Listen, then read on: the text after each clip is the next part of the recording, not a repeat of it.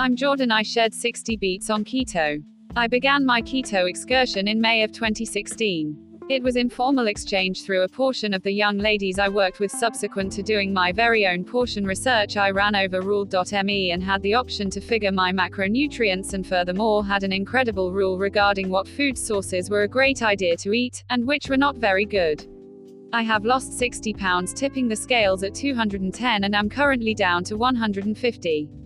Keto helped save my life and is my eternity way of life eating now.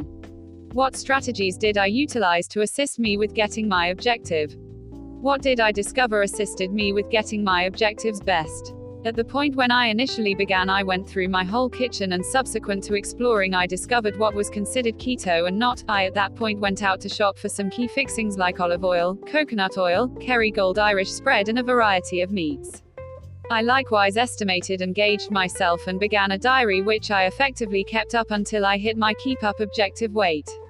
What is the most effective change I've caused to my eating regimen, and for what reason do I feel it's been the most significant?